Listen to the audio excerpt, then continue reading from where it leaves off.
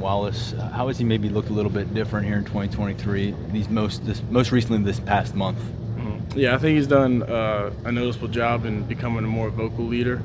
He's done really good with that, and just being a vet like him, he's got a lot of experience, and he can teach a lot of the young linemen, him and Olu, just helping out all the linemen. So I think he's done a good job with the leader aspect of his game. How would you describe Venga Ioane and what he might be able to do for this team? Yeah, I think he's one of the guys that got the natural size, and he's a hard worker, and he's a good guy. I just kind of like him as a person. So just the way he approaches it, he's a level-headed guy. So I think that's something that'll help him, and he's got a lot of potential, and I think he's using it. And I think he's the heaviest guy on the roster, but he moves so well at that size. What kind of a weapon? I mean, we don't talk about offensive linemen being weapons all the time, but what kind of a weapon is he out in the open field? Yeah, I think, like you said, getting him out in the open field, you might think he can't move with a lot of people, but he can, and I think that's something he excels in. So I'm excited to see him play this season. You guys gonna jump in? Yeah. Tyler, with Brenton leaving, it seems like you're kind of going to take on an elevated role this year. How are you sort of preparing for more snaps this season?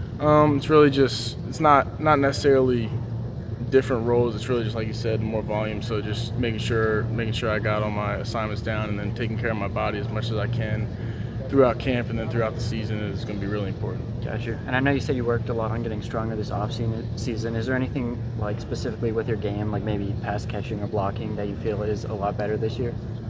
I think just kind of overall, I've taken a step up. I think as a room, we've gotten a lot better. Theo's done a great job this camp. Khalil Dinkins is another guy who's gotten a lot better throughout the spring and the summer, so I'm excited about the room.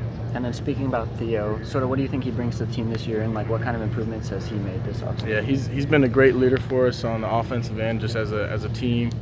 I think that's probably the biggest I've seen him improve in, and then on the field, he's the same guy. He's going to be able to run every route, and he's a good run blocker. So just using all his tools is something he's good at, and I think he does a good job with that.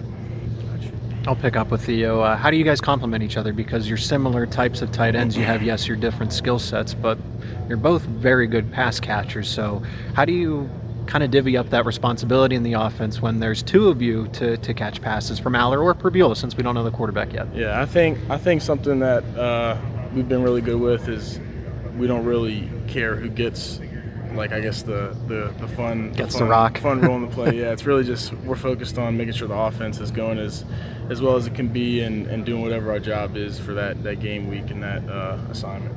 Yeah, there were some creative offensive formations around the goal line where you took direct snaps as a tight end because you played quarterback in high school. Could we potentially see any of that again this season? I'm gonna do whatever the coaches tell us. Yeah, and whatever their plan is for that week is what we're gonna do. So it'll be good.